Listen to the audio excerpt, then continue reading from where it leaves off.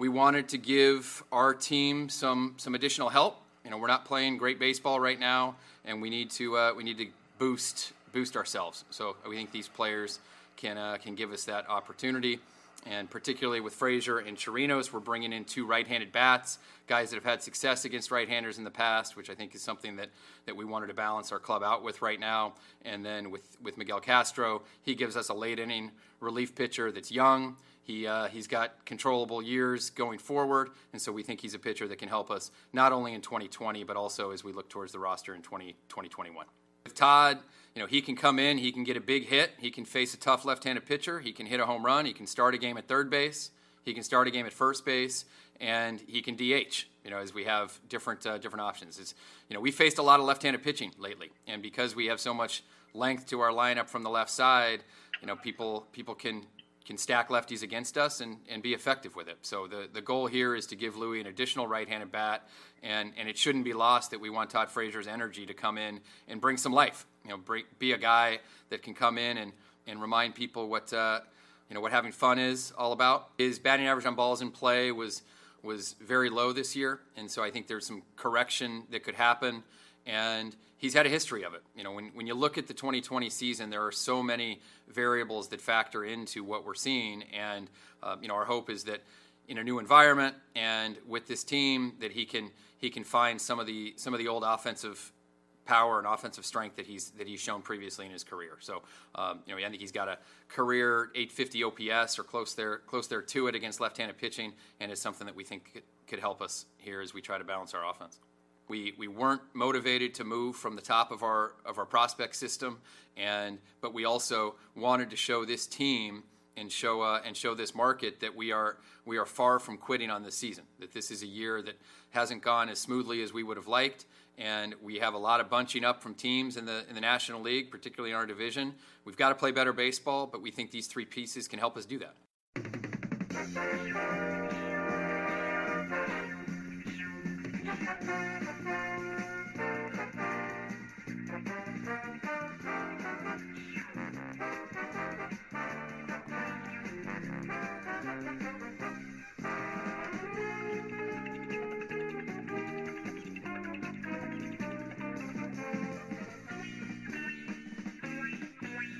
It's another edition of the Talking Mets podcast here on this Tuesday, September the 1st, 2020. Of course, I'm your host, Mike Silva. You can check me out all the time at thetalkingmetspodcast.com. Send me a tweet at Mike Silva Media, and you get the show on Apple Podcasts, Spotify, pretty much whatever podcasting service you desire. If you want to interact with me, send me a note at Mike Silva at talkingmetspodcast.com. No G, Mike Silva at talkingmetspodcast.com. Well, it's nice to be able to get back talking baseball, and first I want to thank everybody, good, bad, or indifferent.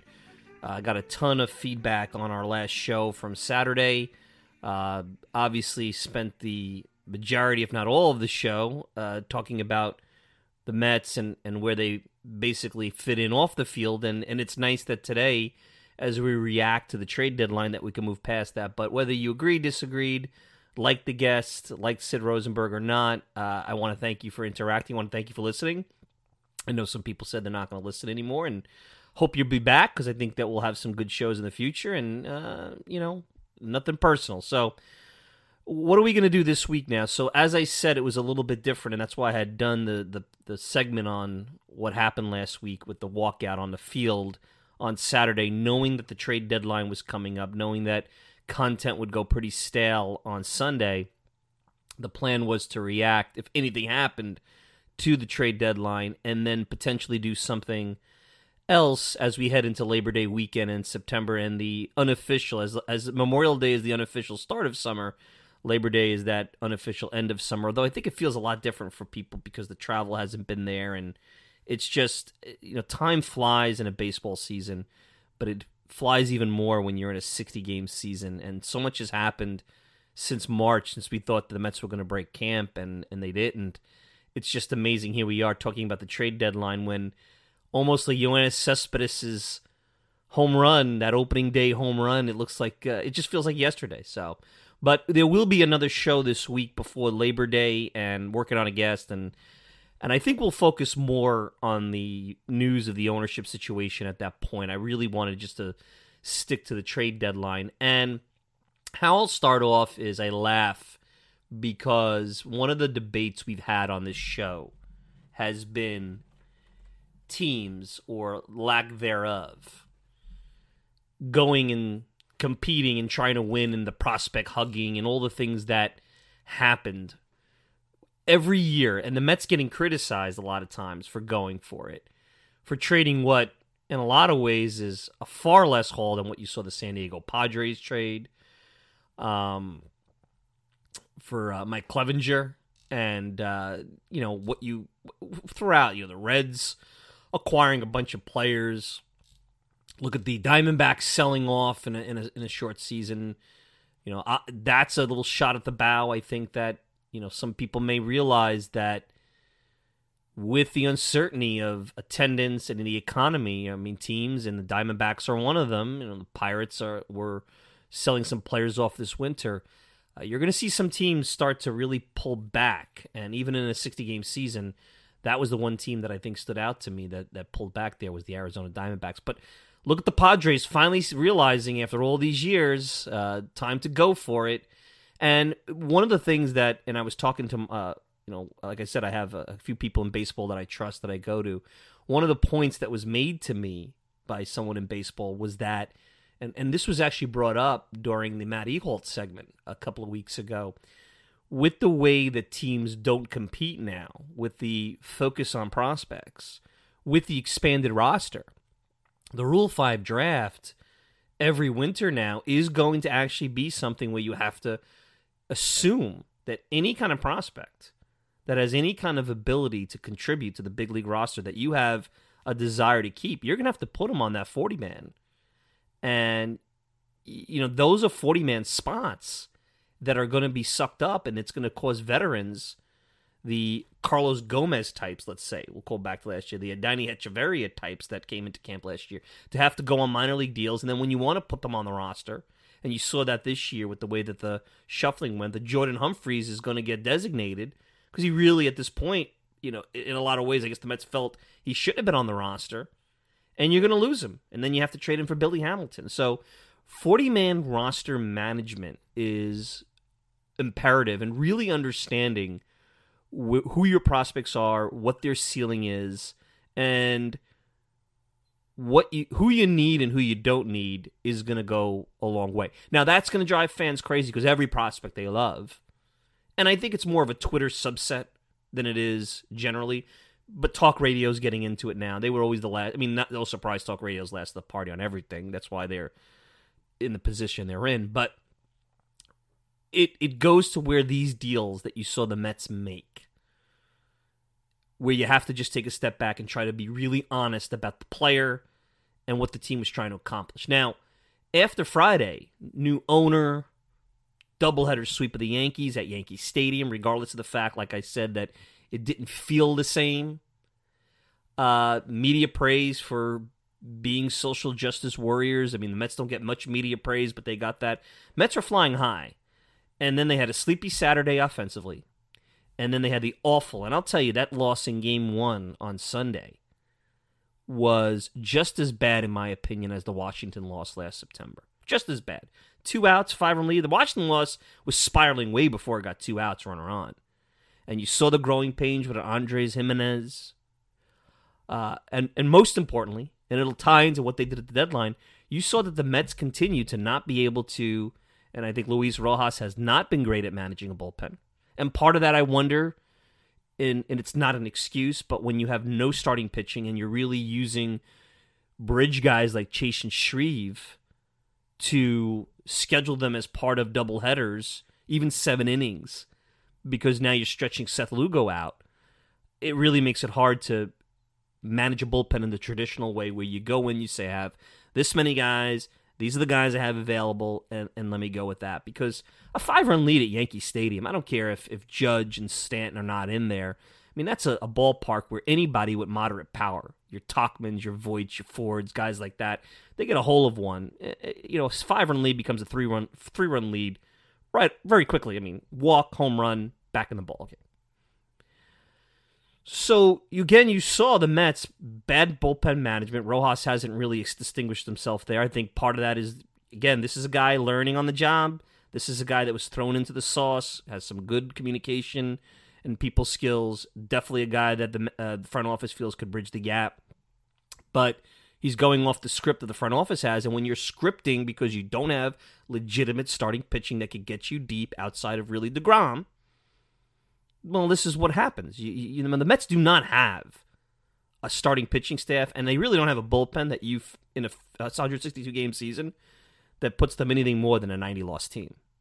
You can't go bullpen every night. In the tournament season, you could do this, and the Mets should be. They're 15-20. I really believe they should be the opposite. They've blown so many games late. There's no reason why the Mets can't have a better record. I mean, I think they made this comment. It was Rojas made this comment maybe. There's a resilient group and a group that has been able to bounce back and a group that's in every game. Yeah, that's great. Well, that's participation trophy talk, but it is what it is. Now, as far as can the Mets make it, well, what's funny is that everybody is ready to write them off, and rightfully so. I mean, they're not playing well. They're a team that really has a lot of red flags. But again, you have to finish first or second in your division, and then if you don't, the next two teams in those two tiers make the playoffs. They still have a 53% chance based on at least Baseball Reference's playoff odds of making the playoffs. So what's interesting is that last year, everybody likes to cite, because now they don't like the Stroman trade, that what the Mets' playoff odds were at the deadline, because they got better because they went on a roll right after that. But now nobody cites that now because it doesn't matter. Playoff odds, Mets are going to make the playoffs. That's it, So it's just funny, just the hypocrisy. But very interesting that now teams in a 60-game participation trophy type season, now they're going for the A.J. Prellers and all that. I'm going to say it. I'm going to say it for the billionth time. And you all better listen. And if you're not on board, you better get on board, because if you love this sport, you're going to need teams to start competing. You're going to need teams to start competing, because fans are not, I repeat, not going to, whether they're allowed in the ballpark or not, with unemployment and with uncertainty. And especially now, even if, and I said this all the time, no matter who tells you, what organization tells you it's safe to go out and gather, there's going to be a large percentage of people that are not going to do that for a very, very, very, very, very long time. And that does not lend itself to people making a casual visit to the ballpark on a Sunday in June. And they're certainly not going to do it unless, if they are going to do it, they're going to do it, there's going to be a reason. And they ain't going to do it for McDonald's Family Sunday, and they're not going to do it because they're giving away, a hat or a bat. It might sound like Dr. Seuss now. Or, maybe a bobblehead, because everybody's obsessed with bobbleheads.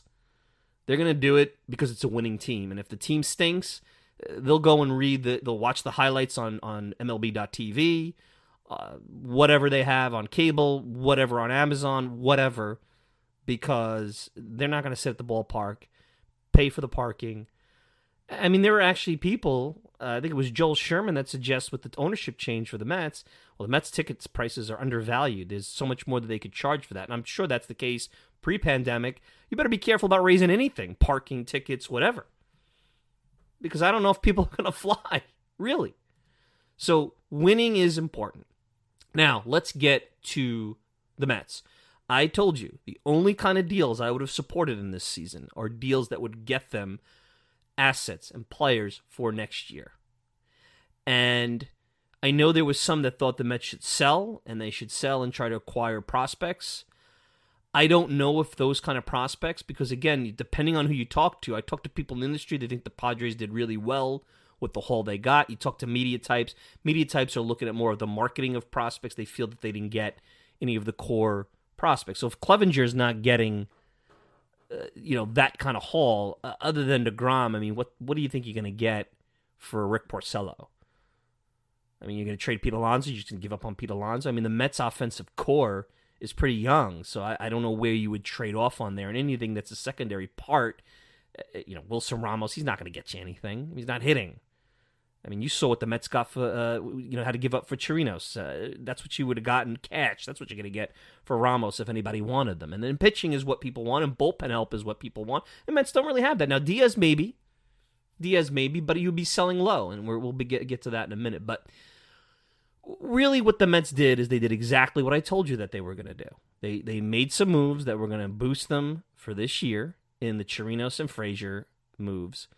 They didn't give up anything. I don't know who the players to be named later were going to be, but I would be surprised if it's anybody. I'm sure they'll freak out. If it's anybody that's a prospect, they'll be freak out. Just like people still freak out about who the Mets gave up for J.D. Davis. And only other than the Twitter nerds and the guys that spend all their time trying to be prospect writers for jobs.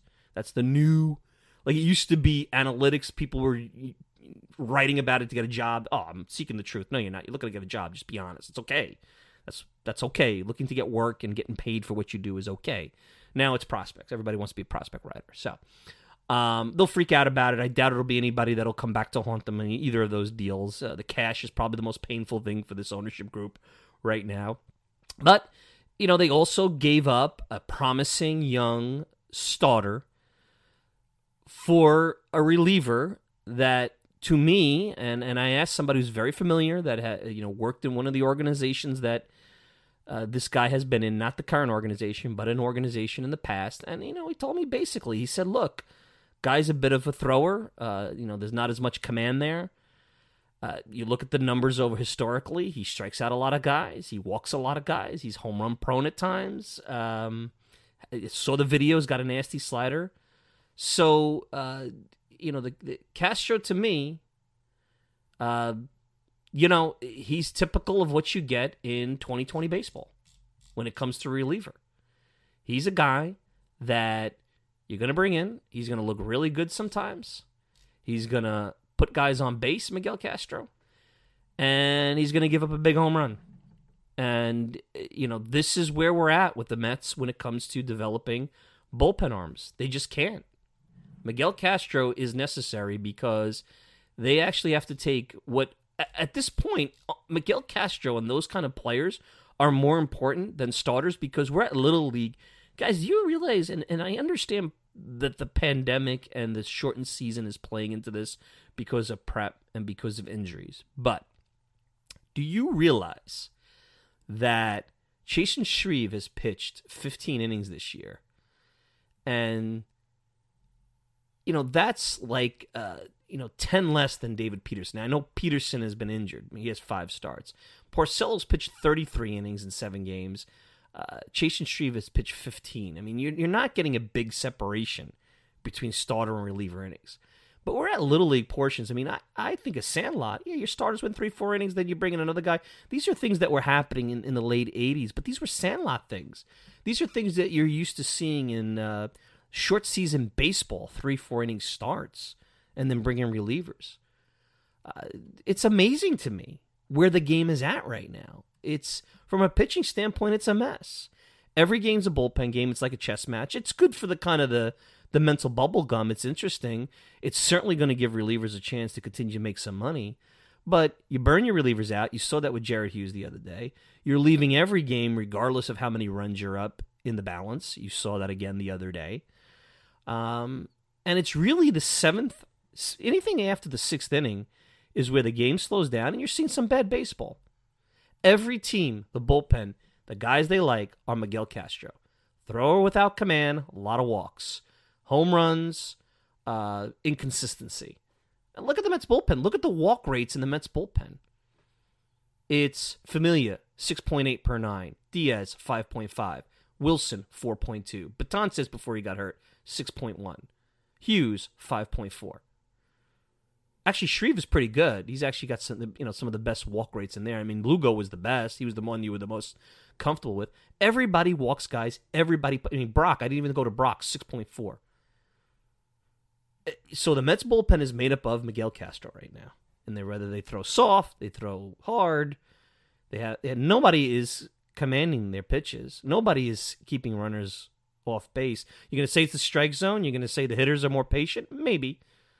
You cannot achieve and win a championship or go anywhere near or sniff anything in the playoffs if you're going to have guys that are going to walk 5, 6, 7 or more batters per 9 out of the bullpen.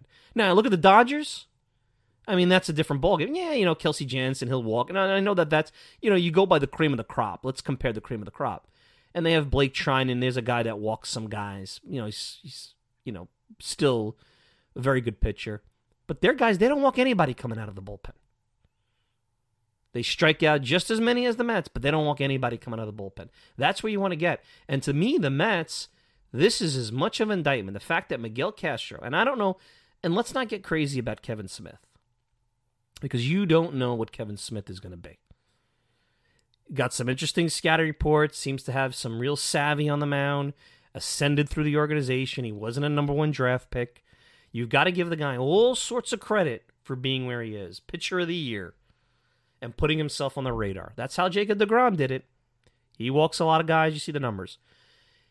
They have guys down at that alternate site. We don't have any access there. And last I looked, none of the prospect writers for any of the blogs have access down there. If they do, God bless you. Then maybe you should tout that a little bit, unless it's a big secret. Maybe you could talk to scouts, because I'm sure scouts are down there. But from what I understand, they're using a lot of the high-tech and new age video to watch these guys pitch in sim games out in Brooklyn. And my fear is that a lot of decisions are being made based on statistics, spin rate, and video, and less on, well, who is this pitcher? Who is this guy?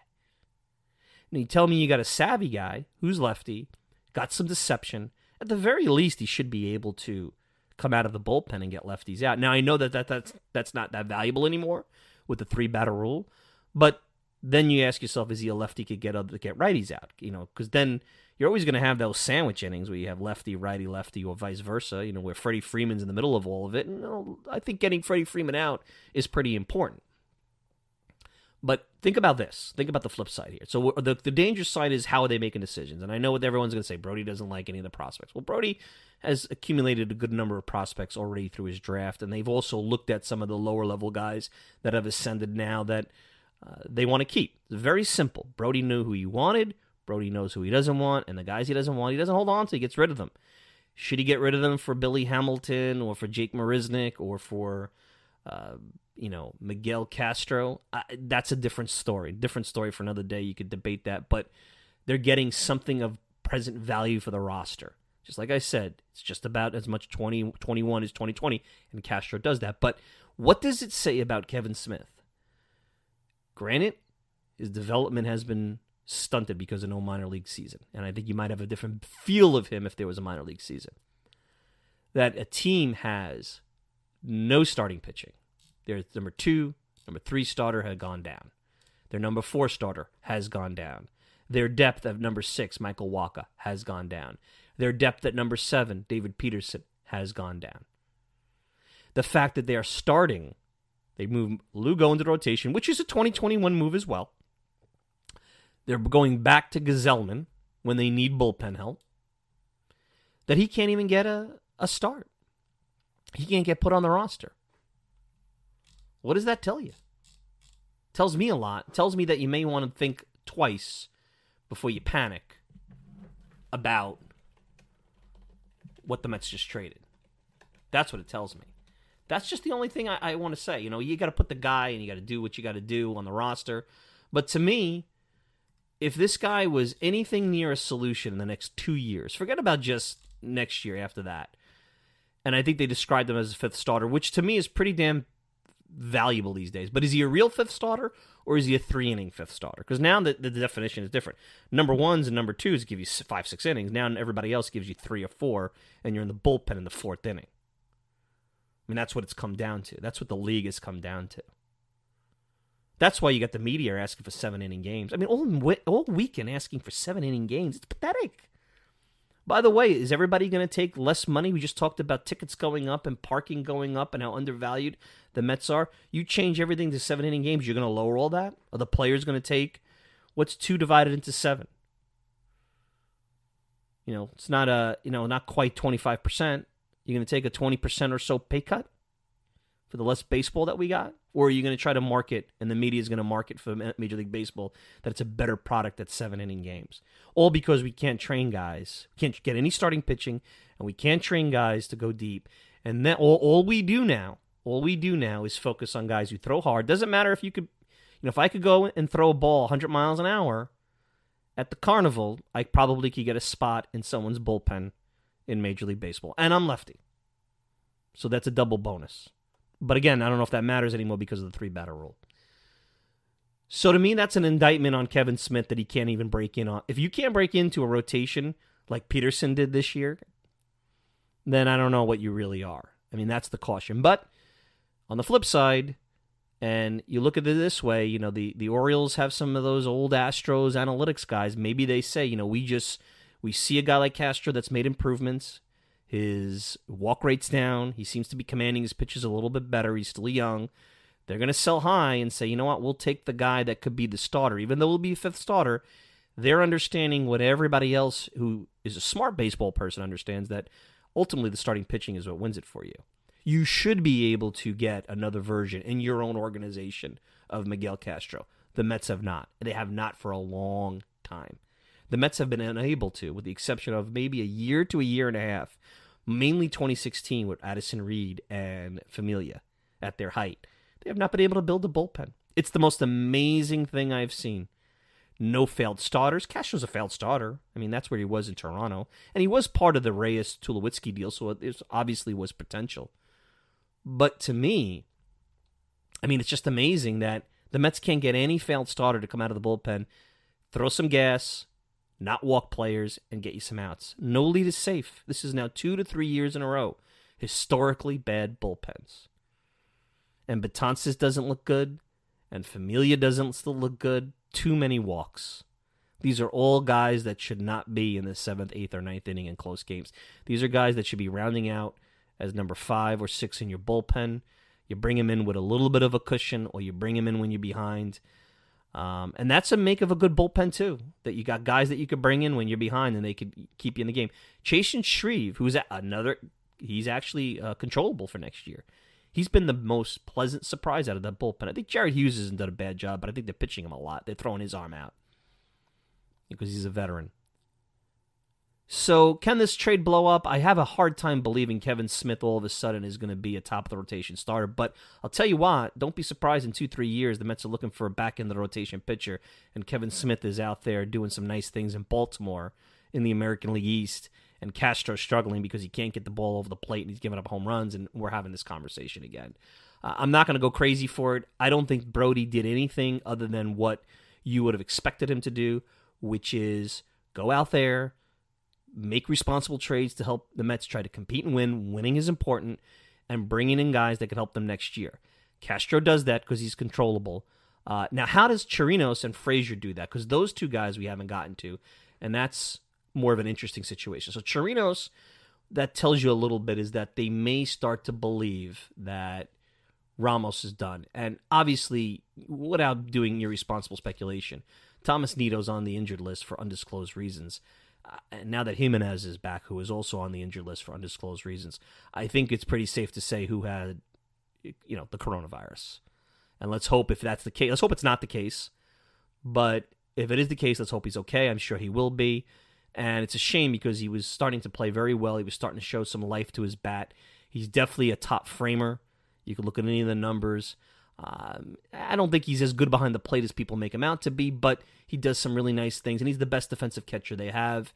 And the Mets need more defense up the middle. We know that. I mean, that's important. We've seen them win a game this year with defense up the middle, with Guillorme and Jimenez, and obviously with Nito doing what he does behind the plate. Ramos is starting to show the age. The power is going. He's not hitting for average. He's not good defensively enough to have a below-league average hitter like him. He's a backup at that point. So what does Chirinos do? Chirinos brings in another version of Wilson Ramos. Not really a great catcher. Right-handed pop. And, he's controllable for next year if they want the option of about $5 million. And I firmly believe, and I do not believe that Brody Van Wagenen will be fired when the ownership situation goes through. I think he's got another year in him here. I think he has to. I think the new ownership group will allow him a year to show that this team is headed in the right direction. And I would not judge him off of everything this year. But Chirinos is a hedge your bet that if you can't go out there and get a catcher like Real Muto, who I believe should be the number one free agent target for the Mets this winter, that you can keep Nito. You could bring Chirinos back at a reasonable $5 million price tag, and he can push Nito. Maybe Nito's the starting catcher. Maybe you go less offense And if he could be league average, needle behind the plate, great with his defense, and that's the direction you go if you can't go out and get a real Muto, who, by the way, will be hitting the age of 30 and will be a risk. So it's not like he's a slam dunk, but that's the guy I'd go after. So Chirinos solves that. The Frazier one is the more interesting one, and if you heard and you were listening in the opening to Brody Van Wagenen's comments about energy and leadership and clubhouse presence and stuff like that, and specifically the comment about this, helping the team have fun, that gave you an inkling into the problem you have right now. And I would not be surprised if Frazier's being brought back was specifically for Alonso more than anything, because, and maybe McNeil, because those two guys who were essentially the heart and soul of the 2019 Mets, and Pete at a young age coming in, doing all the things he did, having probably, like I said, and we talked about this with Doc Gooden when he came on and during the pandemic, when the shutdown was going on, having maybe the best year of his career the first year only makes things harder. Now you're seeing Pete not smile as much. You're seeing the bats broken over his knee like Bo Jackson. You're seeing McNeil scream after every out. They're clearly not having fun. And maybe there's some leadership gap there because, who's a high-energy guy? It's been McNeil. It's been Alonso. I mean, Cano is not that guy, and Wilson Ramos is not that guy. And, they're just not those guys. So you bring in a guy like Frazier who can hit left-handed pitching very well, can play first and third, can DH, is a good defensive third baseman. Could probably bring him in when J.D. Davis is back and make him sub in defensively late, get a little bit better defense upgrade. And if he's a good clubhouse presence, a good bench guy, a good guy to have around, he's making a reasonable amount in 2021 at $5 million a year. I understand he's a former client of Brody, but Brody's, he knows these guys. And that's one of the things, if you're looking for somebody that's going to give you, a lot of guys could give you what Frazier gives you off the bench from a baseball standpoint. But if you know these guys, if you represented these guys and you know what they can do off the field at a more intimate level, then, that's the way you're going to go. You're going to go with who you knows. But I think they specifically brought Frazier back to help Alonso. I really do. I think Alonso needs someone to kind of talk to him, guide him, take some pressure off of him, make him smile again. This team needs to stop acting like, they continue to act like they have the weight of the world on their shoulder. Yeah, the fans aren't happy with them. Fans aren't happy with them for more than just baseball reasons. I hate to tell them. They made that bed. They're going to have to lie in that now. They're going to have to use the baseball to wipe away the off-the-field mistake they made, the way they handled themselves last Thursday. That's not going away. Put that in the parking lot. The fans hate the ownership group. They're being punished for that. That's not fair, but that's the lot they got. That'll go away when Cohen hopefully takes over. And I think Brody won't be looked at the same way by the media or the fans when Cohen takes over. Cohen will wipe away, at least temporarily, a lot of the Wilpon negativity that continues to permeate. And that's where some of the negativity, I think, from the ownership situation, which I knew was always going to be a problem. Selling a team and trying to win and compete and show hope in the future, it doesn't give you a lot of positive vibes when you're basically putting a transaction out there that's a negative transaction from a standpoint of the current people there. Everybody's on edge. Who is this guy going to want? Makes it really tough to win. But this team is not as much fun as they were having. Because even when they were losing in the first half, I think Alonso and McNeil, there was still energy. It was the bullpen that undid them in the first half. They're not having any of the energy and fun that you saw in the second half last year at all. Having from day one. Now, could be possible the way the season started, the fear of getting sick, the protocols, all that stuff, I'm certainly thinking could play into it. Somebody had said to me before the season started, it was a great point, how difficult it was going to be for the Mets, a team that fed off the crowd energy at Citi Field, to play without crowds. It was dead this weekend. Of course it was dead. There was no fans in the stands at Yankee Stadium. Didn't feel a juice with the Subway Series. Could you imagine that place buzzing on a Sunday afternoon with the Mets blowing a 5-run lead? That would have been a madhouse. Would have been a special Yankees moment, but it would have been much different.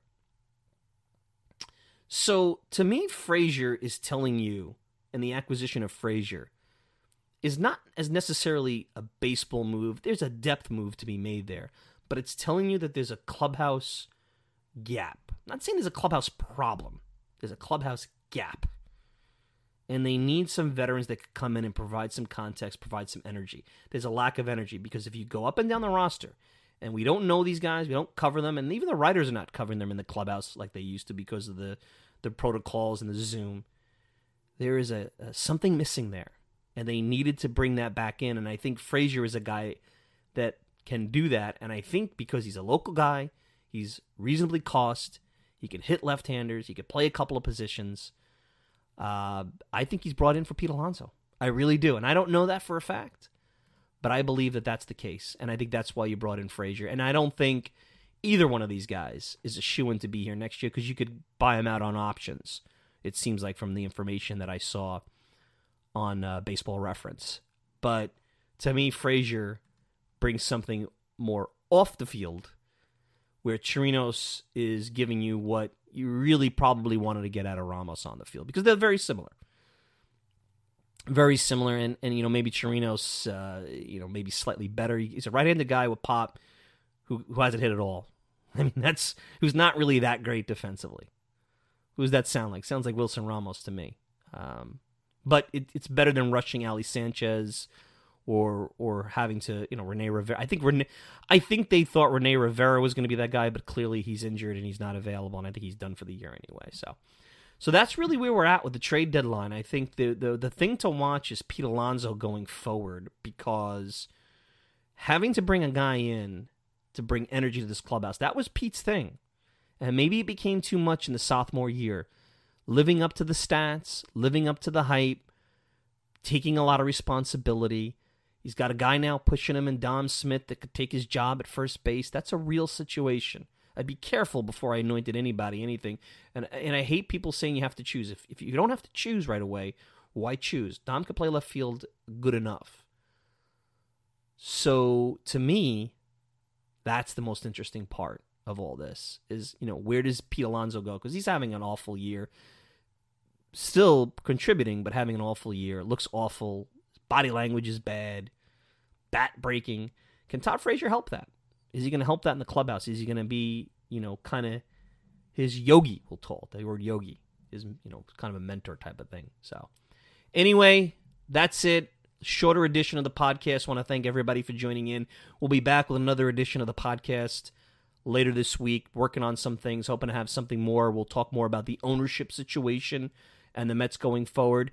If you want to check this out or any other edition of the Talking Mets podcast, you could go to TalkingMetsPodcast.com. You can send me a tweet at Mike Silva Media, and you get the show on Apple Podcasts, Spotify, pretty much whatever podcasting service you desire. I'm your host, Mike Silva. Send me a note, Mike Silva at TalkingMetsPodcast.com. No G.